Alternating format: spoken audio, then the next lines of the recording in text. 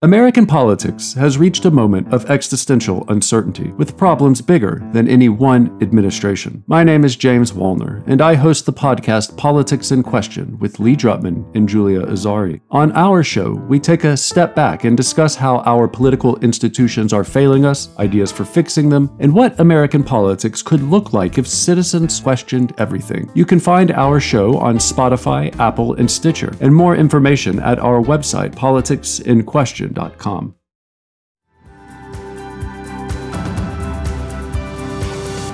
I'm Ashley Nichols. And I'm Casey Boyd Swan. And this is the Growing Democracy Podcast, a space for citizens, experts, and advocates to create community together. Each week, we invite a guest to talk about civic engagement, governance, and how to grow our democracy.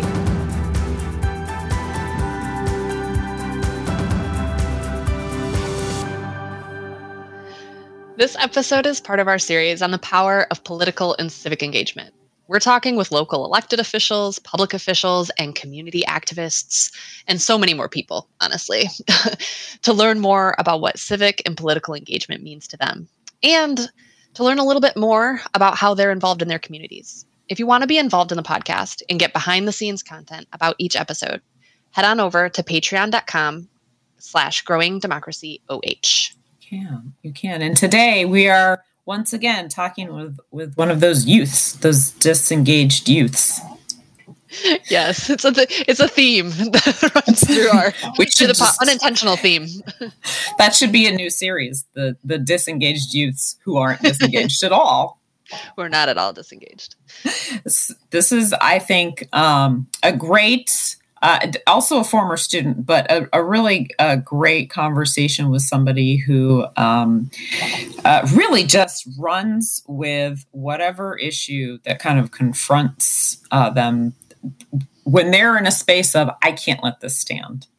I think, so I relate to kind of jump off on that. One of the things about this episode that I really love in particular is seeing kind of maybe like the thread of like, starting with a very personal topic, something like very personally motivated, an issue, and like running with it. And then becoming involved in kind of broader electoral politics, right? So the issue then moves into this different space of electoral politics. And then getting into the weeds of the stuff that we love, of like, the not so sexy part of government and like these weird kind of machinations that allow government to work, and like that thread that kind of moves through that in terms of all the different ways that you can be involved and make sense of civic and political spaces. Yeah, it's a lot of fun. So I think everybody will enjoy our guest today. Yeah, so today we have with us Madison Newingham. Madison Newingham is a campaign finance expert for Ohio Democrats. She works for a Northeast Ohio fundraising firm that runs operations for Senator Sherrod Brown, U.S. Congressman Tim Ryan, the Ohio House Democratic Caucus, Ohio House Minority Leader Amelia Sykes, former U.S. District Attorney and Attorney General candidate Stephen Dettelbach, and former state legislator and Portage County Commissioner Kathleen Clyde. She also operates Senator Brown's state and local endorsement PAC. Madison graduated summa cum laude from Kent State University with degrees in political science and history. So special shout out, and is currently a Juris Doctorate and public administration graduate student at Cleveland Marshall College of Law at Cleveland State University. She has very little free time, but that time is used to run and support local candidates in Portage, Summit, Medina, and Cuyahoga counties. Madison also organizes around labor, mental health, and reproductive justice issues. She resides in Cuyahoga Falls.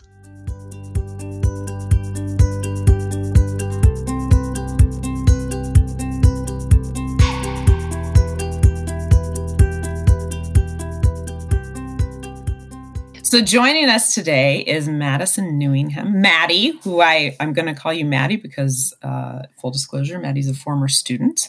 And we are really excited to have you with us today. Thanks. I'm so excited to be here. So could you tell us, Ashley's read your bio and everything, but we would like to hear from you because we find that people's self-told stories often kind of reveal a little bit more about their journey to how they got to where they are and who they are. So could you tell us and our listeners a little bit about yourself? Yeah, so I currently there's not a good title for me. I'm the everything person in Ohio politics. So that's how I start my story most of the time. And I know that wasn't in my bio. I try not to use the word fixer because it sounds like something's broken, but think about the real life Olivia Pope. That is what I aspire to be. Love it. Yeah, so I work in Ohio politics for a lot of Democrats. I work primarily for Sherrod Brown.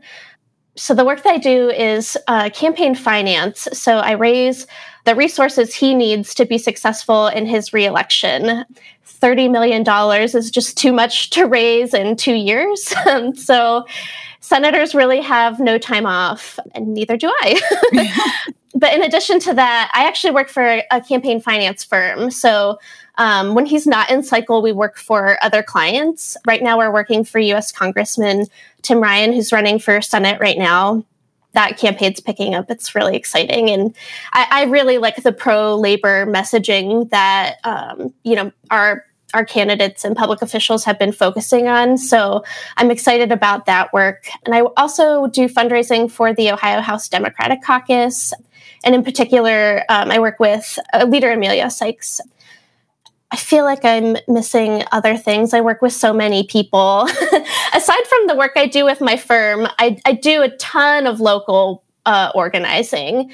It's really important to me. Honestly, my experience at Kent made me get involved in local politics. I'm not even from Portage County, I'm from Summit County, but just getting involved with Democrats there, made me realize how quick you can get progress at the local level. So that's kind of how I came into being and into this work. But right now I'm working on the local level. I live in Cuyahoga Falls, so I'm helping our city council members up for re-election. And there's the Stone Municipal Clerk of Courts, Amber Zibratowski. She oversees 16 communities. I know you're in Hudson, Casey, so she's in her jurisdiction, rather. So that's a little bit about me. Now, I have a brief follow-up because I realized we didn't ask about it. It wasn't mentioned here, and it's not in your bio either, but public service runs in your blood, right? In your DNA. Oh, yeah, it does, actually.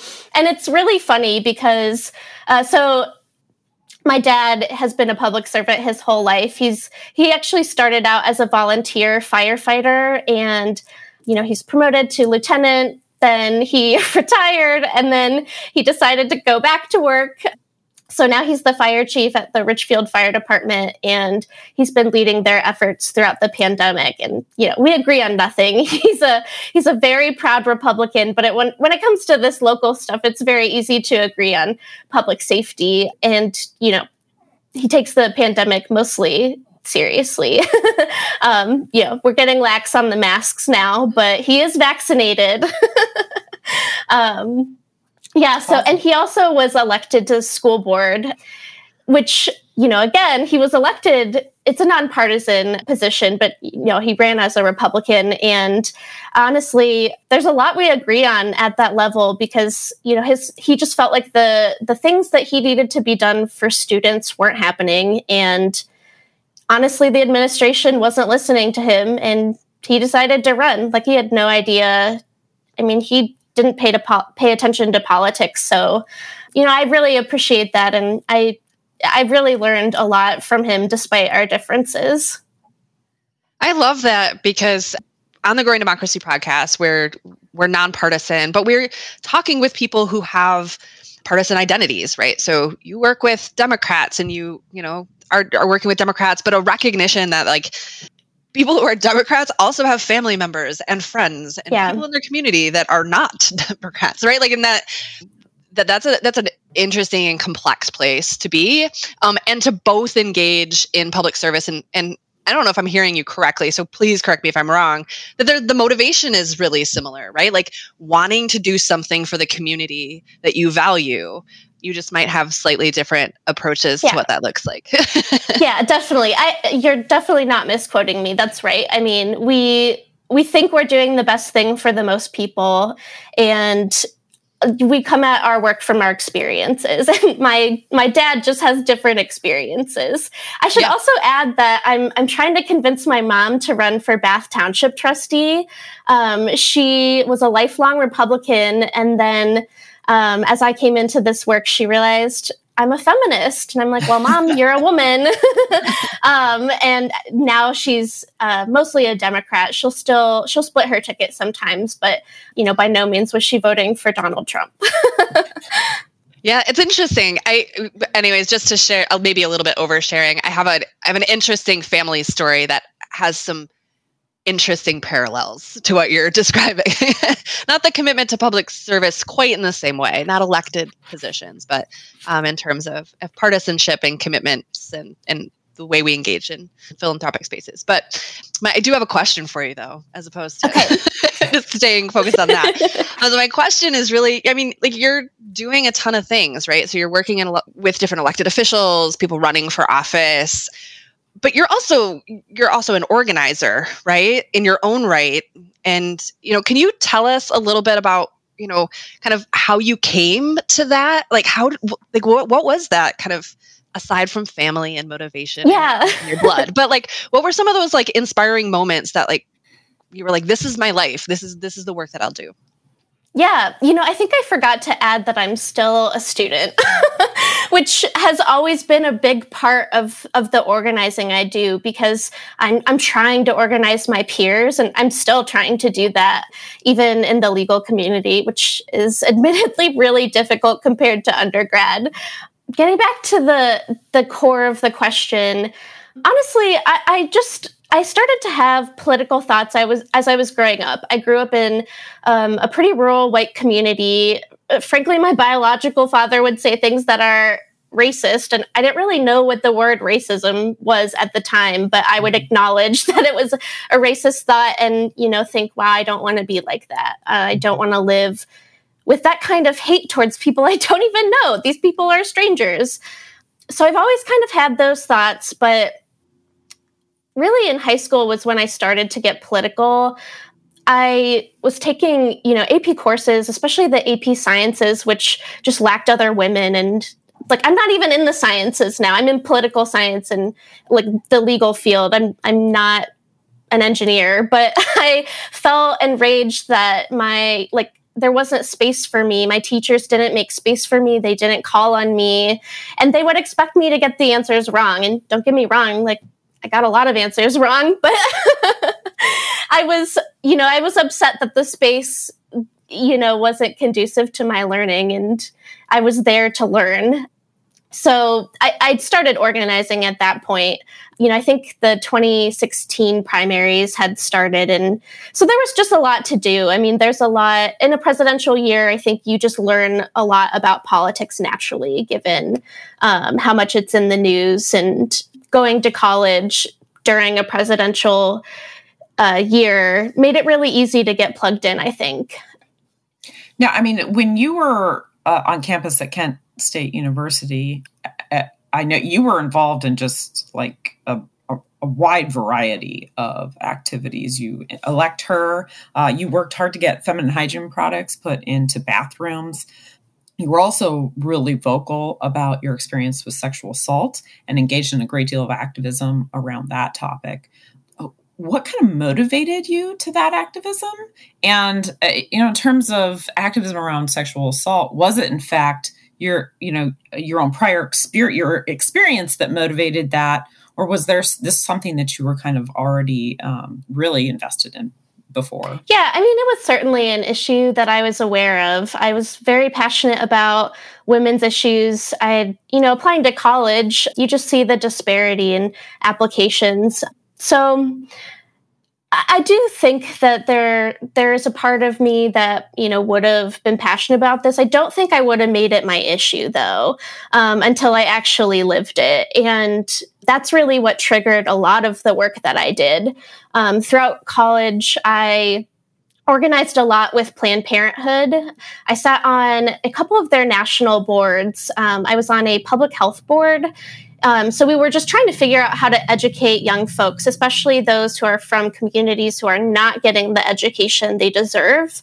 I also sat on a public affairs board, so I just learned a lot about my body, my rights, consent, and I felt like I needed to share it with other people.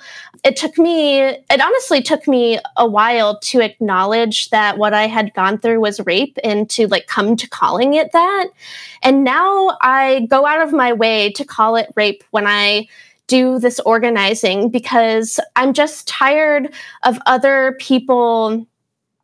I'm tired of needing to comfort other people when what happened was what happened to me. And I want to remind folks that there's not as much gray area as we think when it comes to sex. There's sex and there's rape, and that's it. Especially, and when I talk about this, I try to explain it in ways that people can understand. A lot of people in relationships are like, well, I couldn't possibly be raping my partner. And frankly, it happens all the time. There are young men in college who are very, sexually active. And frankly, women are too, but men just haven't been taught boundaries. And so, it's just not okay to tell your partner that they need to have sex with you more because you want that. I mean, that's not consensual sex. Sleeping with someone who's drunk is not consensual sex. There are clear lines. And I try to, tell people what those are, because it's important education. And Ohio doesn't have any mandated sexual education. And frankly, what's taught is all abstinence. So yeah. I don't know. Yeah, my experience really brought me to this public health, public safety, and sexual assault awareness driven organizing. So in terms of the organizing that you did on campus, what was your experience like there? Would you say that there was a particular topic that got a lot more support, whether that was from the student body or the faculty or the administration in general? Yeah, so a lot of the work that I did was admittedly well received. Things around diversity were that I didn't have that much pushback, which was good because I was frankly in a pretty conservative group of student government folks. I mean, to be able to be in the position of being in student government, you have to either possess some privilege or work really hard like I did. And there just wasn't an in-between. So I just felt like everything was a battle and convincing people kind of behind the scenes before the vote. I literally was whipping votes so that I wouldn't face public pushback on things that just didn't deserve it, diversity issues. I will say the one issue in particular that I think is a big issue at Kent still, and is something they're going to need to reckon with at some point, and it's the acceptance of the trans community on campus. We have this LGBTQ center, but when I, asked to put hygiene products in every bathroom, I was very clear about why. There are folks that we can't force them to come out. It's not our place. And they shouldn't have to, they shouldn't either. Their options are don't have this product you need or go to the bathroom it's just unfair options, the bathroom that doesn't identify with your identity. And the university would not ultimately put our free menstrual product dispensers in any of the men's restrooms. We didn't win that fight. So I needed something, though. I just felt like that was not acceptable. So there are universal restrooms that have at least access to free menstrual products. But even in getting women access to menstrual products, it's okay, trans folks, you have one bathroom to use. I mean, who's going to walk across campus a mile for a tampon? It's just ridiculous. And I'm not afraid to say these things out loud. I think, frankly, people need to hear it. Because the community pushback is not fair. Students are paying tuition dollars. They're living their lives in the community. They're community members themselves. And I just don't think we need to care about unequal and unwelcoming rhetoric. Where do you feel the pushback was of that? Because I recall at the time we were actually in my class, and we had male students in that class that ended up sneaking menstrual products into male bathrooms for us. Oh yeah! Oh my gosh, I remember that. That was such a good memory. Yes. So what was that pushback stemming from, do you think? Yeah. So I met with. This was all within like the institution that deals with student affairs. So I don't know if it's appropriate for me to out people directly. So I'll just try to, refer to the institution. I guess I'm curious, was this more a reflection of that there was a community response that no community response at all? So literally it was internal none. To the university. It was entirely manufactured. I mean, they made it up. There was frankly, even the conservative folks who were on student government weren't even pushing back on this, because young conservatives are pretty libertarian, and they have friends who are trans or friends who are gay, and they might not understand it, but they just want people to live their lives. And so this was an issue that we could agree on, whether or not they come at it from the right humanistic reasons. Yeah, it was entirely manufactured by the university. And frankly, it was even women who were, giving me problems with this. And I found that to be pretty bizarre. I feel like we fight so hard for things, and we're not, we have to lift others up with us. The evidence was clear. I came in with so much research. I brought a PowerPoint because, of course, I did. We didn't make that much movement. And actually, we had some students, some male students, like you mentioned, taking them into male restrooms. And the university asked janitors to remove all of them.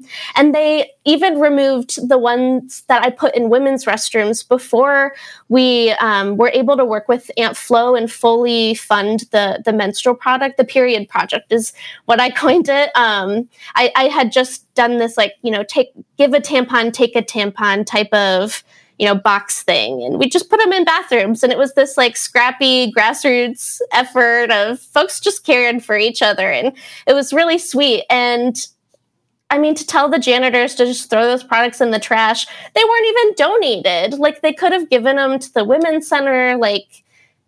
I just was so frustrated with how that was handled. And, we're still at that point where it's other students' fight now, but I know that they're still having to push.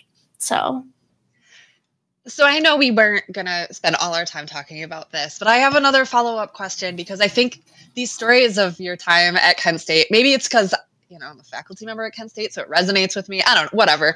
But it's really powerful to hear your story of organizing while on campus. And it's a conversation I've been having with a lot of different people. I teach the community organizing class, so I talk with students all the time, that especially for youth organizer, I'm going to say youth, and I mean this very broadly.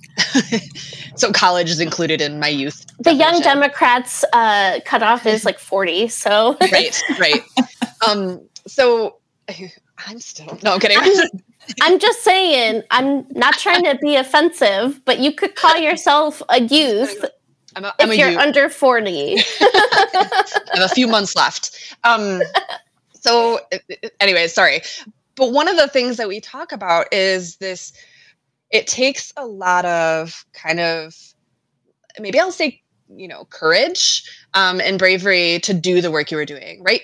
You're an individual student working with a collective of people for sure, but taking on a big institution on a topic that you were really passionate about, but wasn't getting a ton of press, right? Where you couldn't lean on the newspaper and be see, it's important.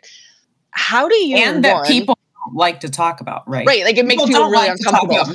Right. Yeah. Right. So, okay, so one, how do you stay motivated in that space? And two, how do you then pass it off to the next group, right? What is that? Because it's a space that youth organizers often struggle with, right? How do you pass the mantle? Because age is often a demographic characteristic that shapes that space. Yeah. So I've been mature for a long time. It feels weird to call myself mature. Usually it's a compliment from someone else. But at any rate, I know that age is subjective. I mean, you have your hard age, but maturity is subjective rather. And so, I work with adults all the time who I'm like, I could do their job better. And I'm 24. And that includes elected officials who I work with now. I mean, it's a matter of the work you put into it and the passion you have. Frankly, I'm terrified all of the time to do the fights that I do. I'm afraid to pick up the microphone. I'm even afraid to speak on podcasts until, I get into it. Like it's just a little nervous until you start whatever it is you're doing. But at the end of the day, I just care so much. And I know if I don't say something, then there's no guarantee someone else will. And I need to make sure that efforts continue, and you learn the hard way too, that, I don't need to be the savior for every organization. And there are things you can let go, and frankly, things that deserve to die. There are student organizations that deserve not to continue. And sometimes you should let that happen. But when you need to pass the torch, and like I needed to in these situations, I worked really hard to network with students who I knew also cared about these things. And, I felt like I tried to bring other women up with me. So usually women of color are just not in the spaces that I, was elected to or whatever. They're not in student government, or if they are, they're in smaller numbers. And frankly, the university doesn't go out of its way to reach out to these communities. So I'm one person, but I at least try extending the hand. And I think that's been helpful in making sure these things continue. And what is also very critical is to lean on faculty who are folks who will be there and can help the continuity. I definitely relied on Dr. Parjakli a lot. She was our Planned Parenthood advisor, and she was able to kind of check in with the group, as there are leadership struggles and things like that you also have to work through. But yeah, I think it's just a lot of this work is opposite action, which is a term that I learned in therapy. It's literally forcing yourself to do the thing that terrifies you. And another way to put it, that my sibling and I joke, is to have the unearned confidence of a white man. I just think we deserve that. It is our time. A mediocre white man. Yes. I do get that mentor.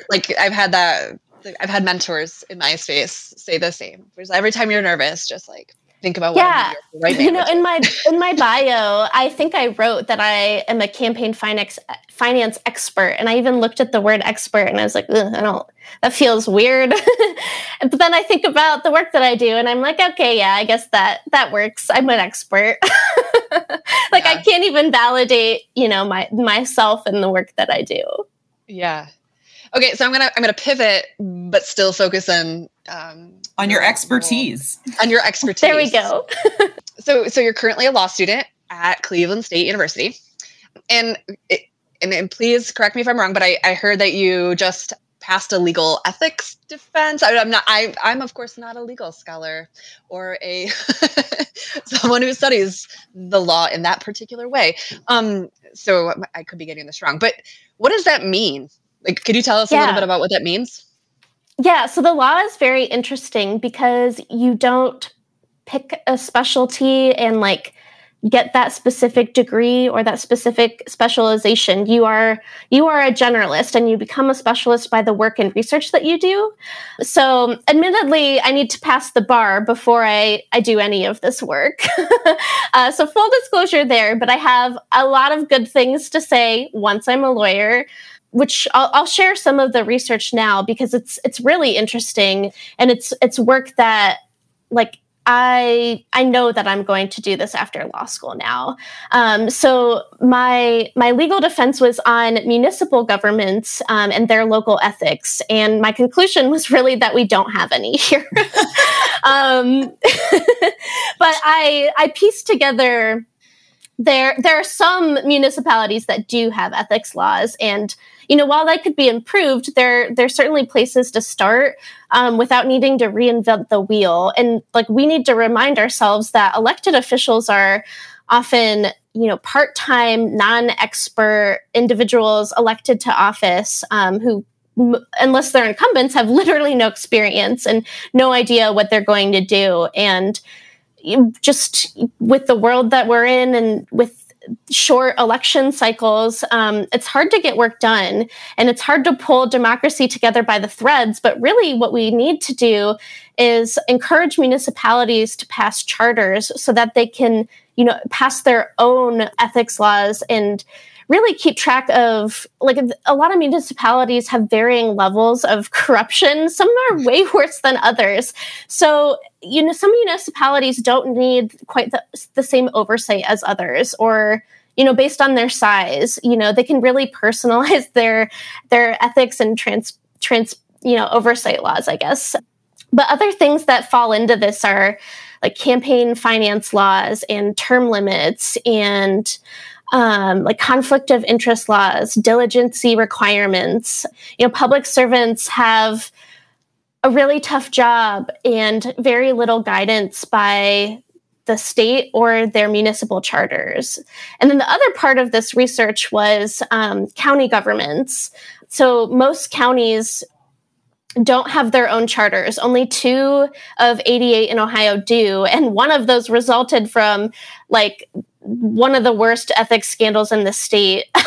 So I think it is really important for county governments to pass their charters. That way they are in charge of their own regulation. And voters are, better able to hold their public servants accountable, especially when they're elected. And sometimes that leads to, silly political fights. But in the idealistic Republican sense in terms of government, Republican government, it's really good for us to have that oversight because you can kick them out. And we need to kick out a lot of people at the state level. Actually, what inspired this research was the largest scandal in Ohio history.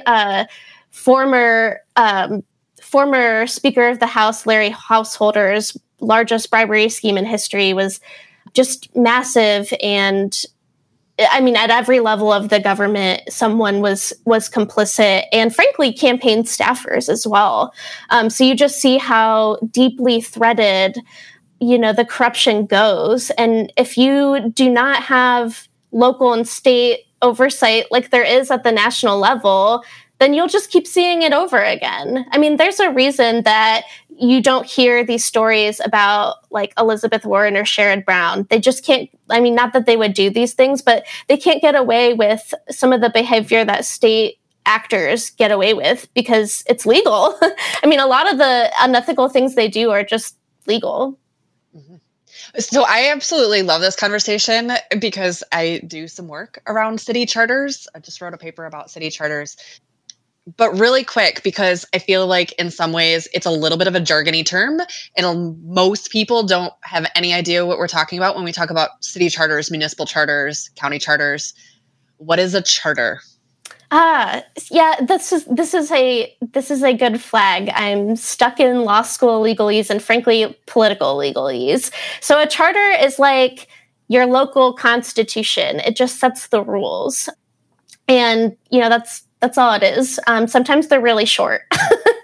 And that might be a warning sign. Some of the municipal charters I looked at that were short, I was like, wow, we can add a lot of laws that would improve our lives tomorrow. Local ethics, local laws, and really state government too. Things can happen really, really quickly, depending on the issue. That said, we've had an unconstitutional state education system for decades, so it also can go very slow. Right.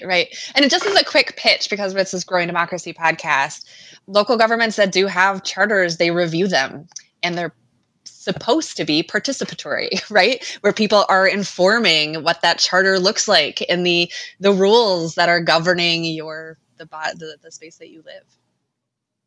Yeah, I actually, I should call out a good charter in particular, and it's probably not surprising that this is the municipality, but Lakewood's charter is actually very good.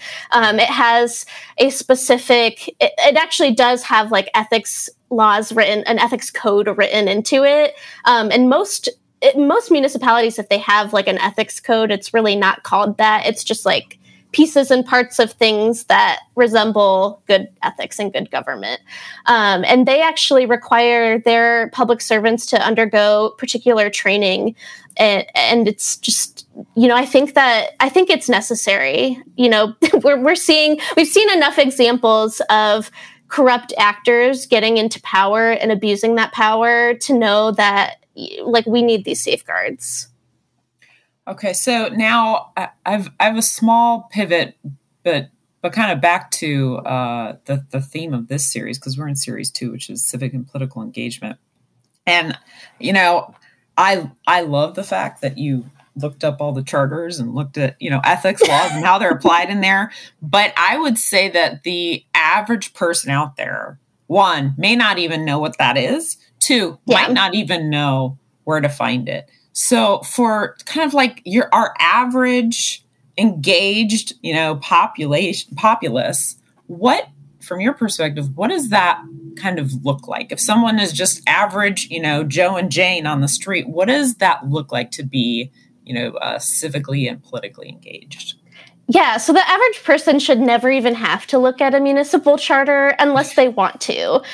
So I really think that the basic engagement that we need to get better at before we can really do anything else successfully is voting. As you both know, on a good year, in a presidential year, at best, we get 50% of the population to vote. And that's not even counting the drop-off down ballot, which is very significant and frankly terrifying.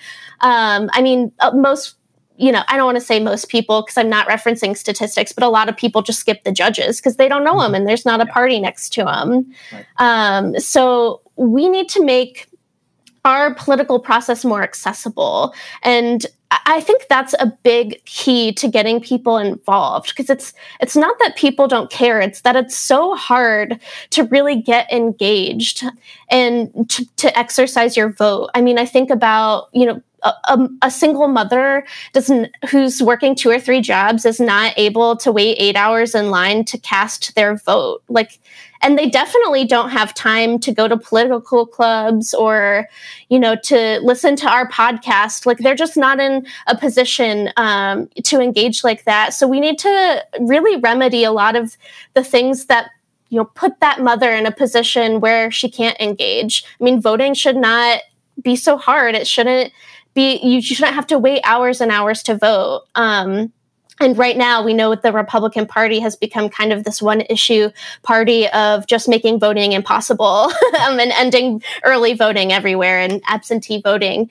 And maybe I should explain some of those terms to make our lives easier, because a lot of people don't have a fancy 9-to-5 job and voting isn't a federal holiday. To be able to vote early, your government has to let you, and you can either do it in person by a drop box or absentee, but some states require reasons, or they require license requirements or IDs, and those cost money, and that gets in the way of people casting their vote. I mean, that's the most simple way to get people engaged. We need to make it easy for them to vote. And being that is a right, explicitly in the Constitution, it really is one of the things that mind boggles me, that conservatives make difficult. It's not like we want fraud. We know there's not this massive voter fraud. So let's just get the votes counted. If you can't win an election fairly, don't run. Change your platform. Do something differently, because you're the problem, not the voters. I will say, and this is just an aside, I find it very interesting that in many states it's harder to vote than it is to buy a gun. And these are both rights that are ostensibly laid out for us, and yet this ability to check a box is well, so and I'll technical. add, there's nothing about regulating the right to vote.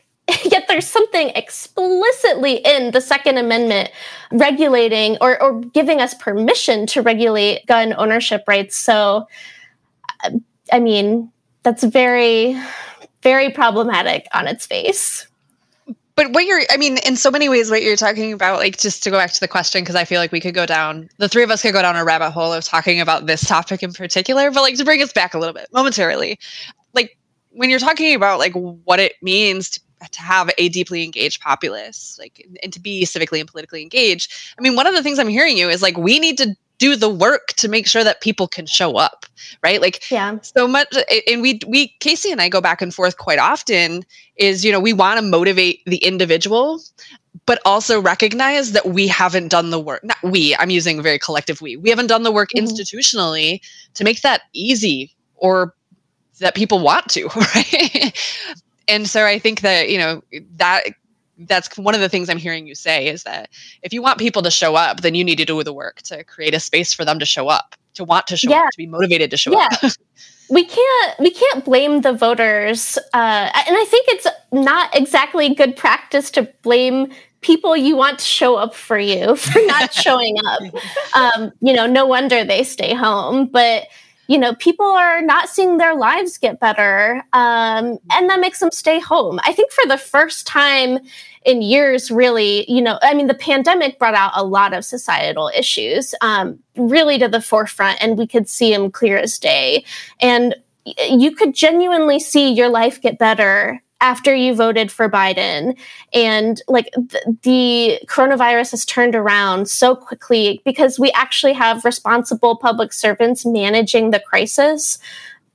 That's, my work really comes down to, that's what I'm trying to do. We need responsible people serving. And if you don't want to do that work, if you want to make money, if you want a profit, then do something else, because there's so much work to be done for so many people who are just trying to get by, and we need to help them out. And so this brings up maybe my last question. I'm sure Casey might have more questions. My last question, which is, we tend to place a lot of blame on disengaged youth, right?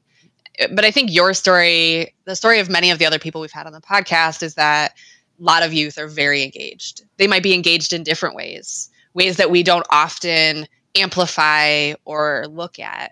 But what do you recommend to current college students, that want to get involved? Yeah, this is a great question, because I live in this, in-between existence of like Gen Z that's very online and digital. And like, I just have to say like boomer, because a lot of the work that I do is with boomers. And so, it's all telephone and like it's just a very different way of communicating. So I always push back on the narrative that young folks aren't organizing, because they are, and they're doing it every day. And I did it naturally. I mean, I wasn't thinking about, when I was their age, I'd just been raped. I wasn't thinking about my county commissioner. I was thinking about my safety. So as a college student, like you can join a campaign if you want to, but the best, starting place is really to just do what you're passionate about. And it could even be like women in STEM or something, because your existence is important in those places. You don't have to follow this like scripted narrative. I think in the political science department, everyone thinks they need to like intern for someone for some position that they don't know. Like, what is a county commissioner even? I think I learned what they do when I was 23. So, when you're in your undergrad, you have to do what's good for you. And you might have a job. I had 2 jobs. A lot of us have jobs. That's how education's just so expensive. And then you have the classes. You have to actually, do the thing you're there for. And we're also told to make time for our social life, to make time for your family. You have to invent all of this time in 24 hours that doesn't exist. So you shouldn't spend it on the things that don't bring you joy. And my best advice is to start maybe by, you could look at a list of clubs, but it doesn't even have to be a club. Like, just hang out with friends, people who are like-minded, and like have deep conversations and really reflect on politics and get involved. I mean, just care about the issues. I really do think that everything is political because a lot of things come down to equity issues, and there's just always work to be done. And, it doesn't always have to be serious when we're doing this work. So you can enter the space by making it fun. You can do like entry level things like canvassing that just, gives you a entry into the work, and you can see if you like it, and if you don't, leave it. I really needed that, advice when I was in my undergrad, and to say no more, because I think as you enter political spaces, everyone, I don't want to say will take advantage of you, but they will latch onto this new person who's energized and enthusiastic and wants to do work, and you'll be expected to do everything. And if you're like me, you think you're Wonder Woman and you can do it, and you can't.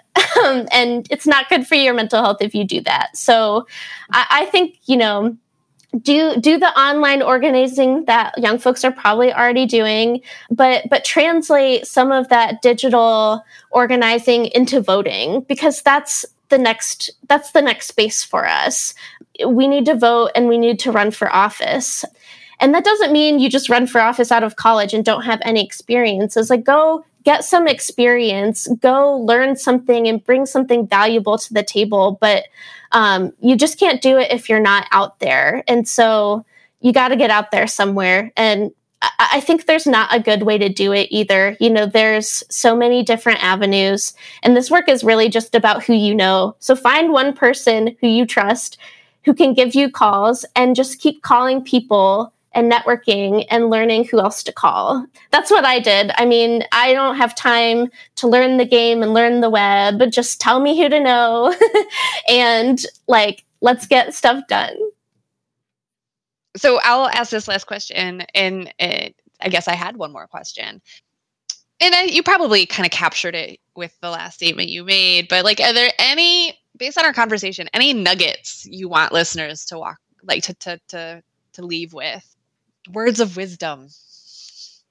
Yeah. So the best word of wisdom that I kind of alluded to was learning to say no. I think someone said, something along the lines of this to me: for every no, there should be or for every yes, there should be 1,000 no's. Because I just try to do everything. I see work not being done, and I'm like, well, guess I'm doing it. And it's not healthy. And I think that's, really in college, we're ingrained to do work all the time, and there's not a lot of rest. I mean, if you're working hard and organizing, there are plenty of people who just have fun. But if you're really passionate about getting into this work, it's also important you take care of yourself while doing this work. It took me too long to realize that, and I'm really still taking care of my mental health. It's a long journey, but this stuff is deep, and these issues are issues that could keep you up at night. So it's really important to compartmentalize where you need to. I think my other nugget would be, and I did mention this, but, it really is who you know. I've gotten every opportunity I have by someone who I know, not because I had the best resume, which I did, or did the most things, which I did, or graduated summa cum laude, which I did. I went out there and worked hard and showed it. And that's, why I'm working for the top finance firm in the state and Senator Sherrod Brown. I think you have to prove yourself in a way that a paper won't let you, and that real life experience, a piece of paper, just won't let you, show what you can do in real life. I mean, this really, politics does not even need a college degree. I mean, to do the work that the work that I'm doing probably does, but there's a lot of organizing that really doesn't. And we need organizers who don't have degrees. So I would also say to young folks who feel pressured into college and, we're forced to go down that route, but are still in the, beginning thinking about things. Like I am in so much college debt that I do think it's important to evaluate, like, are you going to do a career that will pay this back? And that's not advice that you're getting from adults, frankly, because their college was just so cheap or cheaper. And so it's a bit different when you're really going through it, because the work of keeping democracy together is not lucrative. It is public service. Thank you so much, Maddie, for even delivering some hard truths. We appreciate you coming on. Thanks so much for having me. I enjoyed coming on. Hey everyone, my name is Jenna Spinelli, and I host and produce a podcast called Democracy Works. It's a collaboration between the McCourtney Institute for Democracy at Penn State and WPSU, Central Pennsylvania's NPR station. If you enjoy this podcast, I think you'll like our show too. Every episode examines a different aspect of what it means to live in a democracy. Sometimes it's big picture issues like neoliberalism or demagoguery, and other times it's more on-the-ground topics like ranked choice voting and how local news deserts are democracy deserts too. Some of our previous guests include Jonathan Haidt, Andrew Sullivan, and even Wynton Marsalis. So I hope you'll check out Democracy Works. You can find it wherever you listen to podcasts.